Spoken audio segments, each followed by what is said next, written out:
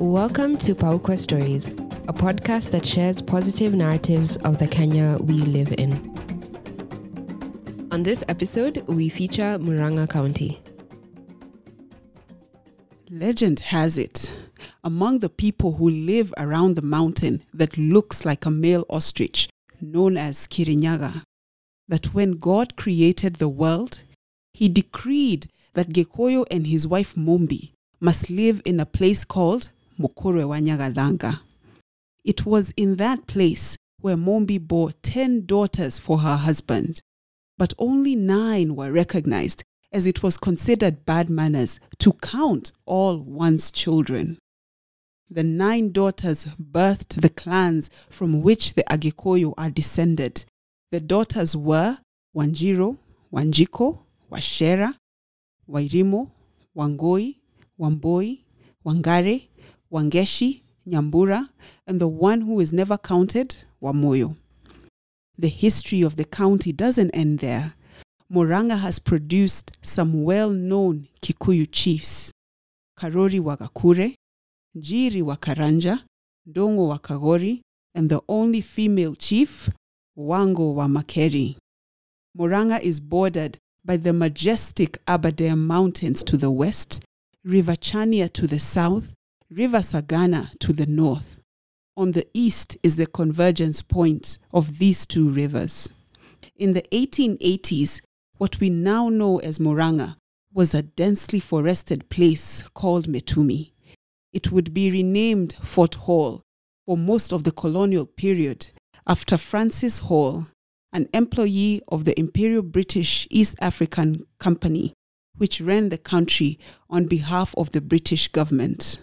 Once Kenya gained independence, this place became Murang'a. Murang'a has an area of 2,580 square kilometers and a population of about 1 million, which you can imagine is a lot of people in a small area. Murang'a, also known as County 21, has weather that differs vastly from one end to another on account of the difference in altitude, ranging from 4,000 feet in the east to 13,000 feet at Point Satima in the west.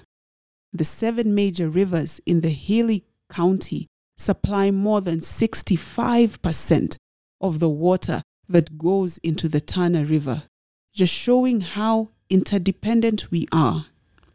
Meanwhile, 80% of the water consumed in Nairobi comes from Murang'a, primarily through Ndakaini Dam, built in the late 80s. The economic development of the area is owed to the wattle tree. Huge plantations of wattle trees introduced by a Reverend Watt from Australia around 1900 became a major cash crop from the 1920s until it was replaced by coffee and tea in the 1960s.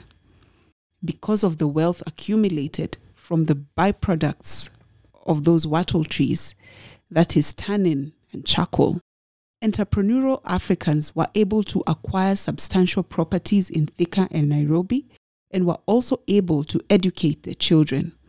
In addition, these trees provided the monies that the people of Metumi used to fund the Mau Mau rebellion, which ultimately drove the British out of Kenya, an event predicted by Francis Hall before his death in 1901.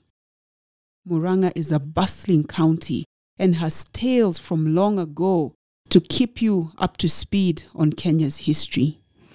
The county is also known for hosting the Ndakaini Half Marathon that raises funds for environmental conservation in the Aberdares and provides opportunities for bike rides in the beautiful tea farms that makes the hills look like carpets. It is a wonderful place. Want to see more? Check out the wonderful selection of photos on our website, www.paukwa.or.ke/Murang'a.